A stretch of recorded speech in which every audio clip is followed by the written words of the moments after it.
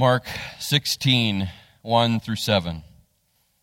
When the Sabbath was over, Mary Magdalene, Mary the mother of James, and Salome bought spices so that they could go and anoint him. And very early in the morning, on the first day of the week, they went to the tomb at sunrise. And they were saying to one another, "Who will roll away the stone from the entrance to the tomb for us?" And looking up, they noticed that the stone, which was very large, had been rolled away. When they entered the tomb, they saw a young man dressed in a white robe sitting on the right side, and they were alarmed. "Don't be alarmed," he told them. "You are looking for Jesus of Nazareth, who was crucified. He has risen. He is not here. See the place where they put him. But go, tell his disciples and Peter, he is going ahead of you to Galilee. You will see him there, just as he told you." I invite you to pray with me. Lord Jesus, I thank you for being a victorious Savior. You weren't just a sacrificed Savior, you were also a victorious one. Thank you so much. Thank you for the cross, but thank you even more for the empty tomb. Thank you, Jesus, for being everything you said you were. Thank you for doing and accomplishing everything you said that you would.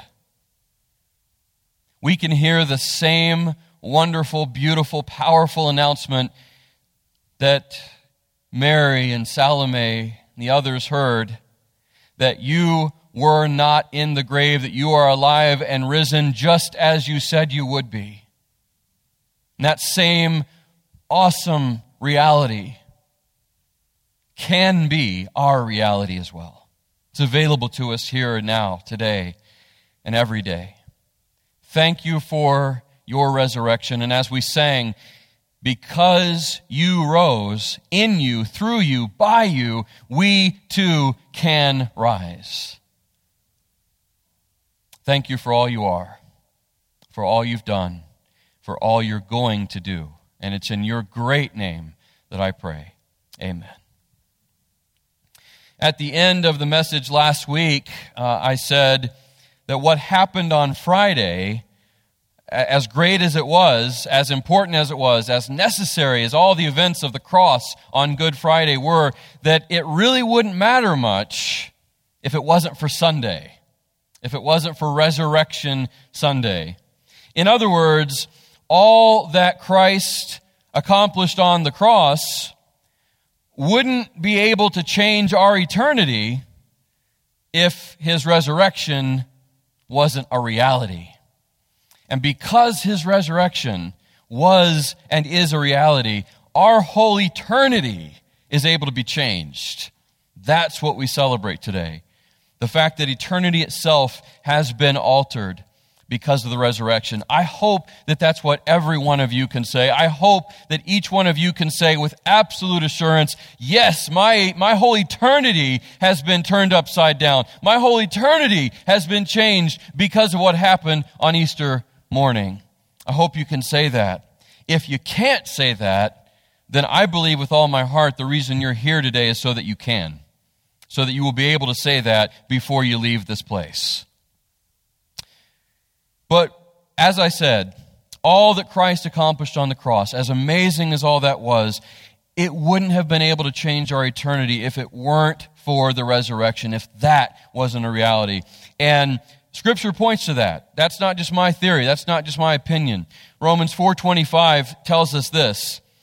He, speaking of Jesus, he was delivered up for our trespasses. That speaks of the cross. That's the crucifixion. He was delivered up on the cross, crucified, for our trespasses, for our sins.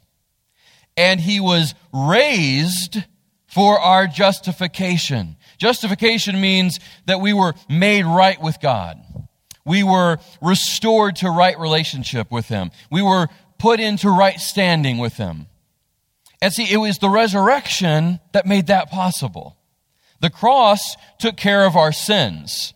The cross was where Jesus paid the price for our sins that had to be paid before a holy and righteous God. But if that's where the story ended, then our story would end there too. But because it didn't, because of the resurrection, that ushered in and made our justification, our being declared as right before God, as accepted by Him, that made it a reality for us. See, what that means for us, for all of us, is that the door to salvation hinges on the cross and the resurrection. The door to salvation hinges on the cross and the resurrection. And we've got to emphasize the resurrection. Because what we so easily do as Christians is we focus all on the cross. And our focus should be on the cross, absolutely. But our focus needs to extend beyond the cross, Christian, because if it were just the cross, if the resurrection didn't happen, if what we commemorate was a crucified, sacrificed Savior and that's it, then our justification before God, our being declared right before Him forever, would not be a sure thing. And we would not be able to worship a living Savior. That's what we do today. That's what we do. Probably this morning, many children in your household and others had this. They woke up and found, this something like this, a basket full of these plastic eggs and other things, right? Yesterday, we had thousands of these things, literally, all over the playground across the road. And kids were running back and forth with their baskets. And because we had so many, and we had so many more eggs than we had kids, there were like 3 and 4 and 5 trips. Like they were running back and more were being filled up and more were being filled up. And that was what happened. And it's what happens every Easter. And probably half of your kids have passed out by now. They're in sugar coma. And some of you adults too. You know who you are. But yeah, this is a part of the scene right now, right? Basket full of eggs. And you've probably heard the saying, don't put all your eggs into one basket, right? Don't put all your hopes in any one person or any one thing because you're going to be disappointed. But I'm here to tell you this morning that as Christians, it is absolutely crucial that we put all the eggs of our life and our faith into one basket. And that's the basket of the resurrection, church. We've got to put everything that we are into that one absolute reality, the reality of the resurrection of our Savior, the Lord Jesus Christ. Put all your eggs in that basket. Everything about what it means to be a Christian rests on Christ's resurrection. That's what defines your entire identity as a follower of Christ. Everything that it means to be a Christian rests on Christ's resurrection. All of Christianity comes back to that. All of it. And again, don't just take my word for it. Take the word for it. 1 Corinthians 15, 13 through 22. I want to just draw your attention to that passage, invite you to look at that with me in whatever form you have there with you. 1 Corinthians 15, 13 through 22. And the Apostle Paul writes this, and he starts off this passage with a really interesting and striking hypothetical question and scenario. And it's because so many people around him, so many people in the culture and looking in on the church were being critical of the message of the resurrection of Christ. And they were skeptical of it. You know what it is to be skeptical, and you know what it is to be around people that are skeptical. I mean, that defines our whole culture on everything, Everybody seems to be cynical and jaded and skeptical of everything. Well, that's not new. That happened all the time. And as it relates to the claims of the Apostle Paul and others, the early church, that said, we proclaim a risen and reigning Savior, people said, oh, yeah, right, come on, whatever. That didn't happen. And they tried to disprove and discredit it. So Paul wrote this in response. If there is no resurrection of the dead, because that's what they said. There's no resurrection for anybody. There's no such thing as a resurrection. You die, that's it. If there is no resurrection of the dead, then not even Christ has been raised. And if Christ has not been raised, then our proclamation is in vain. It's empty, it's useless, it's meaningless. Our proclamation is in vain, and so is your faith. If Christ has not been raised, then our proclamation about him, Paul says, is in vain. It's empty. And so is your faith in him. Moreover, we are found to be false witnesses about God, because we have testified wrongly about God that he raised up Christ, whom he did not raise up, if, in fact, the dead are not raised. For if the dead are not raised, not even Christ has been raised. And here's where it gets really important in this hypothetical situation. Verse 17. And if Christ has not been raised, your faith is worthless. You are still in your sins. And that's a very scary contrast, a very scary thought, if it were true, compared to what Romans 8:1 clearly says, which is, there is therefore now no condemnation for those that are in Christ Jesus. Paul clearly says in Romans 8:1, if you're in Christ, there's no condemnation over your life. There's no judgment on you in terms of being seen by God as guilty of all your sin and under his judgment and wrath. Why? Because all of his judgment and all of his wrath on your sins and mine were put on Christ at the cross. We talked about that throughout this series that we're finishing up today. But if the cross was the end of that story, if the cross is where it ended, and Jesus didn't die and then rise, then what Paul says here in this scenario is absolutely right. That we're still in our sins. That the cross wasn't actually enough to completely take care of our sins. That the cross wasn't powerful enough to pay the full price for all of our sin debt. If the cross was where it stopped, then that means it wasn't enough for God to accept his work on our behalf. Verse 18 continues this scenario. Hypothetically speaking, those then, Paul says, who have fallen asleep in Christ, in other words, they have died as a believer in Christ. They've died believing in Jesus Christ as their Savior. They're trusting in him for their salvation and for their eternity. And you all have people in your life that that's true of. You all have loved ones who've gone on ahead of you. They've died, they've closed their eyes in this life, and they closed their eyes in this life believing in a resurrected Savior. They died in this life having lived their whole life for their Savior, the Lord Jesus. You've all got people in your life that that's true of. What Paul says about this concept, that if there's no resurrection of the dead, that means that even Christ didn't rise from the dead, and if he didn't rise from the dead, verse 18, those then who have fallen asleep in Christ have also perished. And that means eternally died. In other words, the joke would be on them. And it would be a really twisted, sad, dark joke. They would all have been deceived. They would have all lived their whole life for a Savior who they believed rose from the dead to give them eternal life when he didn't actually do it. And so they died believing something that was a lie. You see what Paul's doing here? This is the gravity of what's at stake if there's no such thing as a resurrection.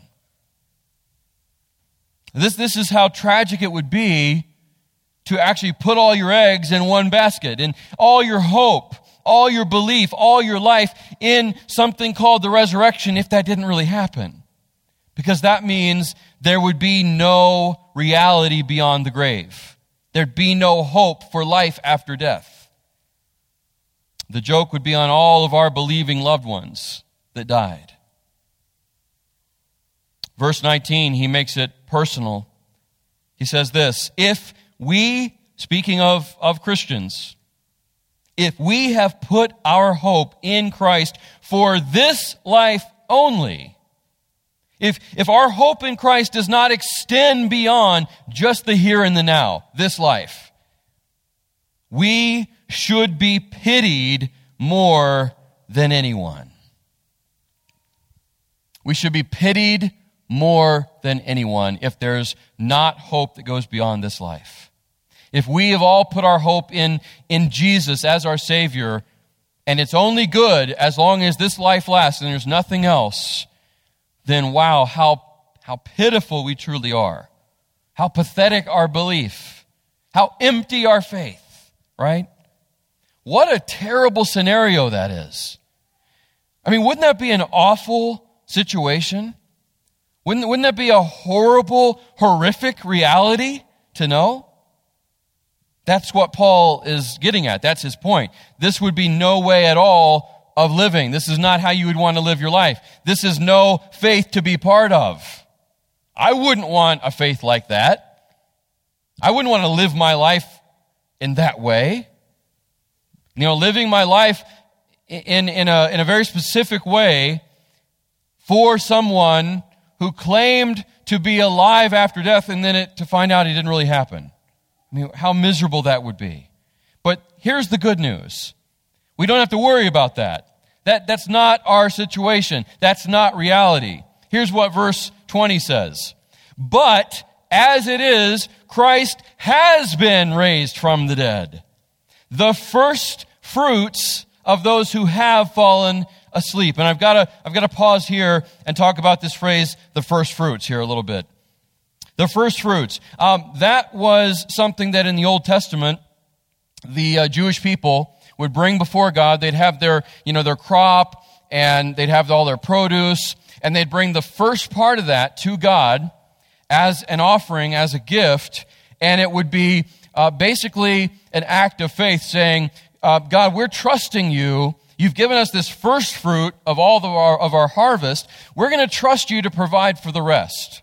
We're giving the first of this to you, and we're going to be trusting that you're going to bless the rest. By the way, that same concept, that principle, that kind of carries over, and that's really how we should view our modern day tithing and our offering. It's the same concept. We should look at our tithing as first fruits. God, here's the first of my increase. Here's the first of what you've given me. I give it to you, and I'm trusting you to bless the rest. That's what the first fruit did. So the first fruits, it was a guarantee and an assurance of the rest of the provision coming. And by Christ being the first fruits of all those who've died, he was the guarantee and the assurance that death was not going to be the final word. He was the guarantee that more was to come. There would be life after death. The other thing about this first fruits concept, there was a specific feast. It was the Feast of First Fruits. And the Feast of First Fruits was on the day after Sabbath following Passover. The day after Sabbath following Passover. And that, my friends, is the exact day Jesus rose from the dead. The exact day. He rose from the dead on the exact time of the Feast of First Fruits. Right after Sabbath, following Passover. And then the last thing I want to point out to you about the first fruits is this phrase in the first century when this was written, in the regular culture of that day, it literally meant entrance fee. When people talked about first fruits, it actually meant entrance fee into something. Admission fee, the price of admission. Think of getting into a concert. that you want to go to. Think of getting into a museum or something. You pay an entrance fee, right? You pay an admission cost. And what that means for us, with Jesus being the first fruits here that Paul talks about, church, that means Jesus paid our entrance fee into the resurrection. So the resurrection that he stepped into, that he experienced first, he not only paid the price for your sins on the cross, not just paid the price of your penalty, by him rising from the dead as the first fruits, he paid your admission fee into resurrection and into eternal life. That's what he did for you. That's the Savior you have. That's the Savior we're worshiping and honoring today and every day. That's why resurrection isn't just something to get out of the closet on Easter Sunday and then put back in the day after and keep there the rest of the year. Just like we say that Christmas time and the Christmas hope and the Christmas reality is supposed to be celebrated every day. You know, that's kind of cliche, right? But it's true. Same thing is true of Easter. It's meant to be embraced and experienced and celebrated and drawn hope from every single moment of every day of your life. Why? Paul tells us. He gives us reason. Verse 21. For since death came through a man, that's talking about Adam. Death came through Adam because of his sin and was just passed on down and down throughout humanity. For since death came through a man, the resurrection of the dead also comes through a man. And I mean, that would be like capital M, because that's the God-man he's talking about. The God-man, Jesus Christ. The resurrection of the dead also comes through a man. Verse 22, for just as in Adam all die, so also in Christ all will be made alive. That's the message of Easter. See, here's what it all comes down to. Here's why I said that the door to salvation hinges on the cross and the resurrection. It's what Paul is talking about here, and it's all through Scripture, and it's just the reality. It's this. The cross was payment for our rescue. The cross was payment for our rescue. It's the price that needed to be paid to rescue us from our sin, to rescue us from death, to rescue us from all that separated us from God, all that stood in the way, the barrier that was between us and God because of sin. The cross was payment for our rescue. The resurrection was the receipt. The resurrection was the receipt. You know, it's just like at any store. You go to the store, you buy what you need, you go to the cashier, you put down your stuff, they scan it all in, they give you a total, you pay for it, right? And what they hand you, now they ask you if you want one, or not, but what they offer you is a receipt for your payment. That proves that your money was good, that it was accepted. You have the merchandise, you didn't steal it, you bought it, you paid for it, and the payment you gave was completely sufficient. It was totally accepted. There was power behind your payment, and it was accepted. You're with me? I mean, you go to Sam's, and they stop you at the door, and they look at your receipt, and they mark it with that little marker, right? They want to know that you went through the right register, that your payment was checked out, it was looked at, it wasn't counterfeit, it was authentic, and you were sent on your way. And they mark it because your payment was enough. That's exactly what the resurrection of our Savior was. It was a declaration for all of eternity that the payment on the cross was good, it was powerful, and it was enough forever. Because if Jesus had not been raised from the dead, then the message would have been the complete opposite. It would have been as noble as that sacrifice was, as honorable as it was, as touching as it was, as loving as it was for Christ to offer himself for us. If it ended at the cross, if his life ended there, then the declaration would have been, sorry, not enough. Something else is still needed. but the fact that the grave could not hold him.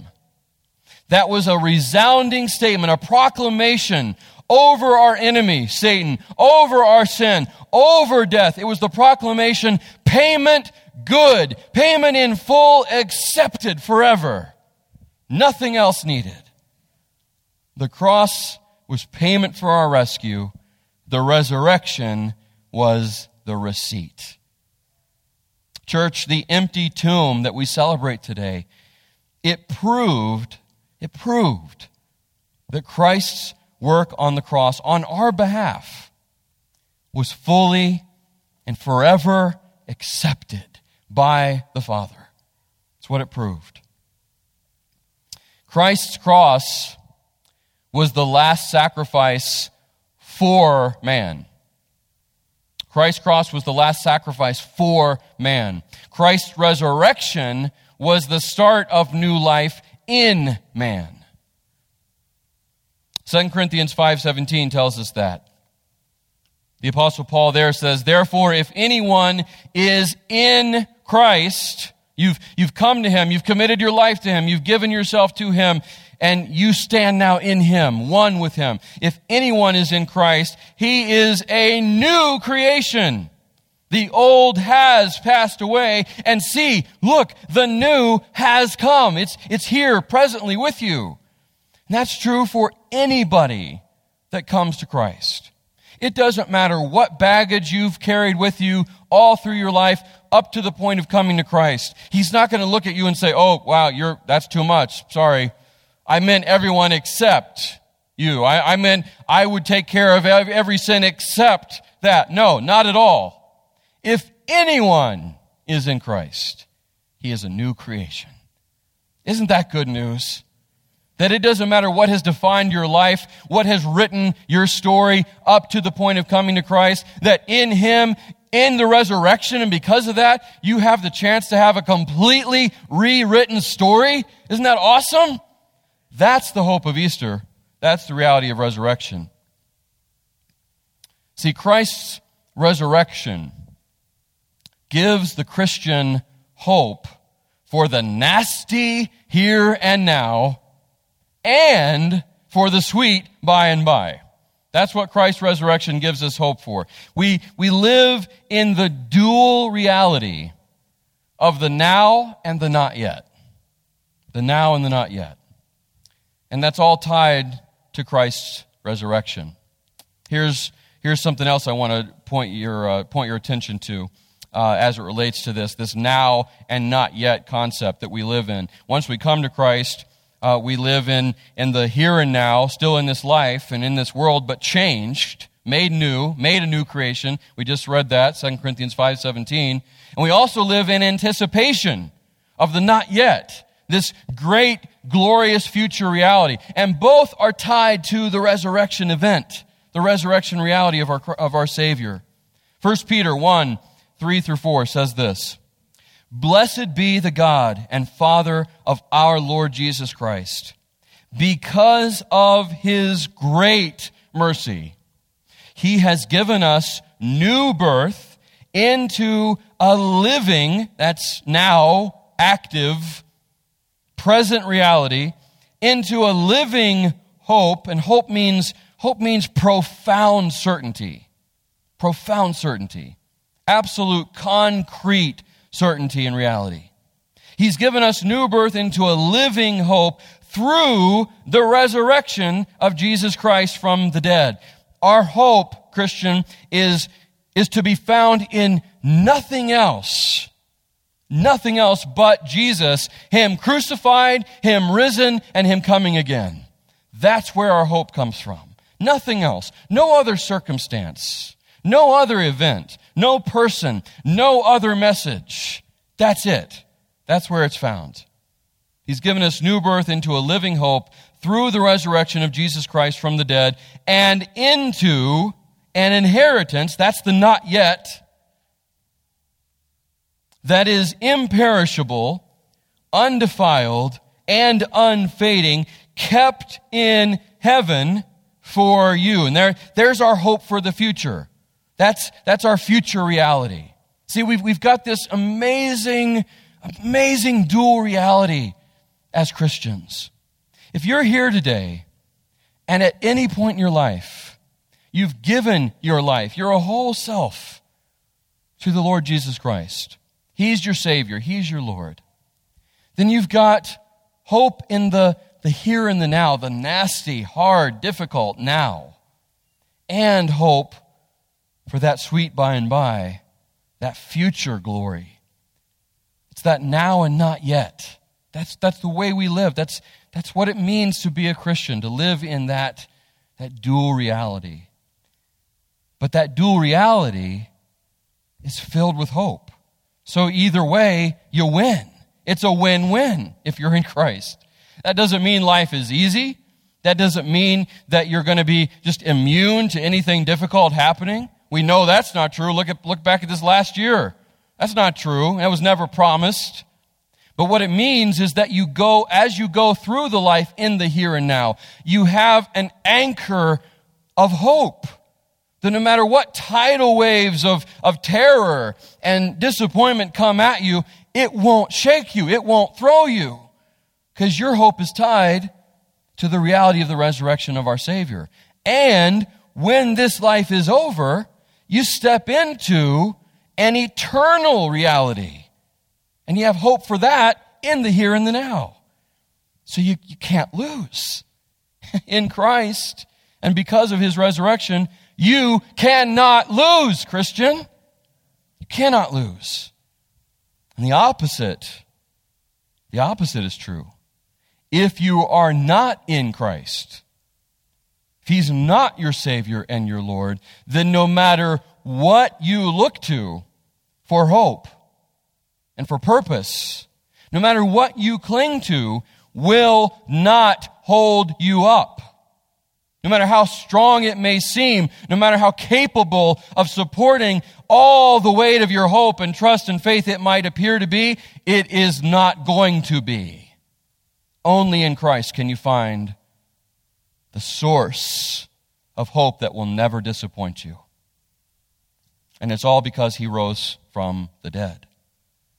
Colossians 3:1-4 says this: If then you have been raised with Christ, which every Christian, every true Christian has been. If you're in Christ, then you identify not just with His death, but with His resurrection.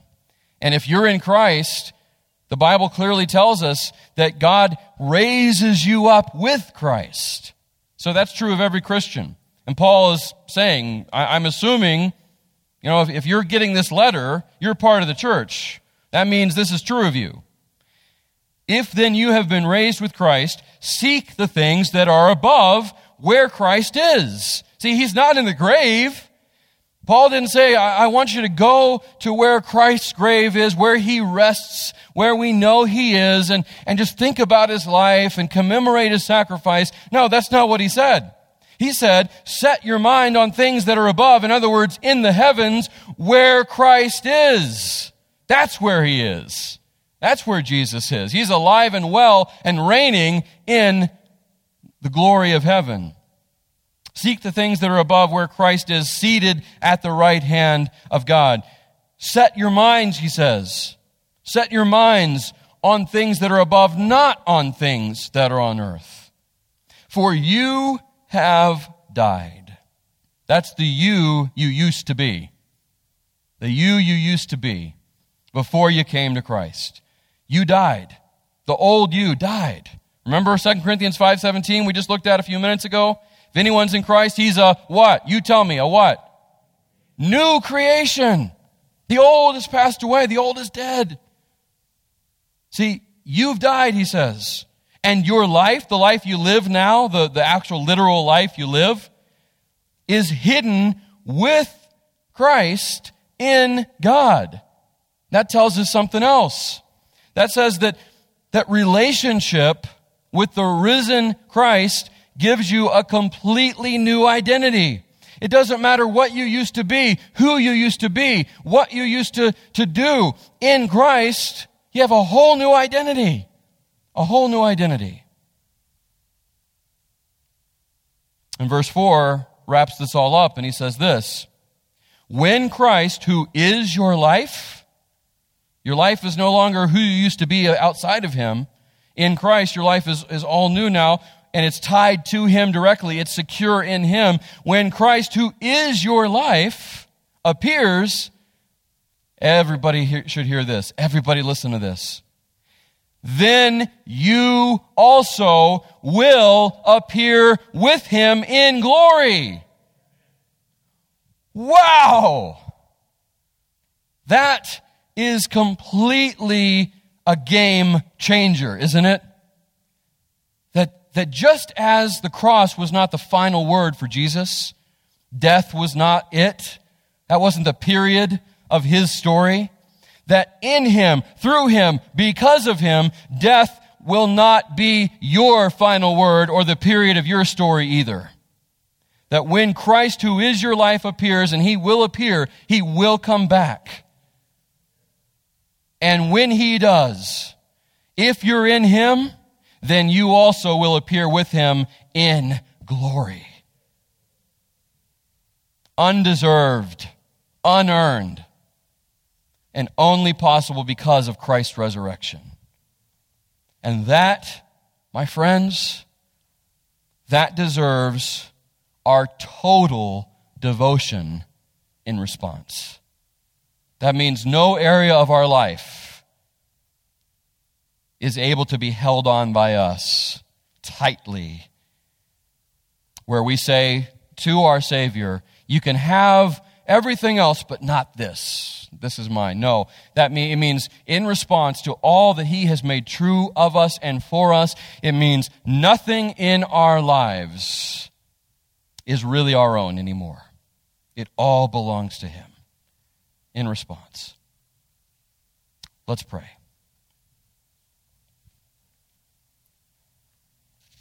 And before I actually close us and lead us in prayer, I cannot end having said all of that and drawn your attention to all that is the reality for us because of Christ and his resurrection. I cannot just end without posing a question to you. And it's actually a very simple question, but with a profound implication. Here's the question: what have you done with this? That's the question. What have you done with all of this? Everything that you just sat here and heard. Everything that the Scripture just revealed and reminded you of.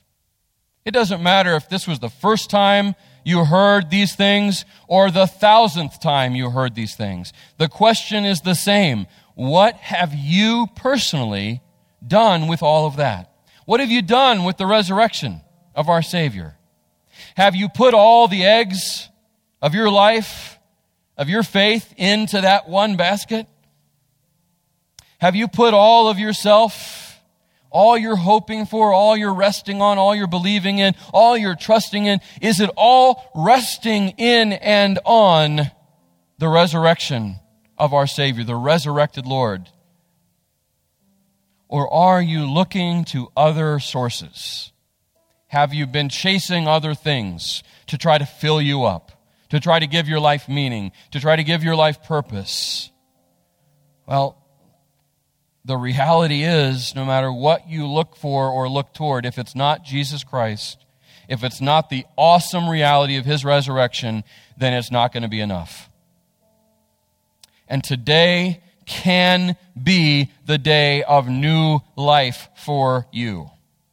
What an amazing day to start your Christian life, but on the day of resurrection. There's no greater time to be personally raised to new life in Christ than on the day we celebrate his resurrection. And if I described you, that what you've done with the resurrection, the answer to that question is nothing, then that can change right now. By you saying with all of your heart, from your heart, Lord Jesus, I believe. I believe that you really came to this earth. You really did. You really lived. I believe you really did go to the cross. I believe that when you went to the cross, you took my sin with you. And I believe, Lord Jesus, that you did not stay dead. I believe that you rose from the dead. I believe the cross wasn't the end of your story. I believe that the resurrection proves that. And I believe that it doesn't have to be the end of the story for me, that death doesn't have to be the end of my story, that in you I can live again, and I'm giving you my life now. I'm giving my life to you because I want to really live in the here and now, and I want to live forever after this life is over. If you say anything like that from a heart that really does believe, the Bible's very clear. Romans 10:9 says, if you believe in your heart that Jesus Christ is Lord, is who He says He is, and that God raised Him from the dead, you will be saved. So it's just a matter of believing it in the heart, with all of your heart, and confessing that to Him in all sincerity. And the Bible says, and I am personal evidence of it being true, that you are instantly and eternally made a new creation. That's the gospel. Father, thank you so much for the awesome reality of resurrection. Thank you that the cross was not the end of the story for our Savior. It was so important. Without the cross, we would have no payment for our sin. But without the resurrection, without the empty tomb, that payment would not have been accepted. Thank you so much that the door to our salvation so clearly hinges on both. And both are able, more than able, to hold up that weight. Thank you so much for the cross and for the resurrection. Thank you for the payment for our sins, and thank you for accepting that payment. Thank you for giving your Son's life to give us life, and then through the resurrection, providing that life forever. I pray that if there's anyone here that has not given their lives fully to the Lord Jesus Christ, that today would be the day of their salvation, of their new life. And thank you for all of us who you led by your Spirit to surrender our lives to Him. Thank you that we have been able to experience that new life each and every day. And thank you that we will forever. All because of Jesus. And it's in His great name that I pray. Amen.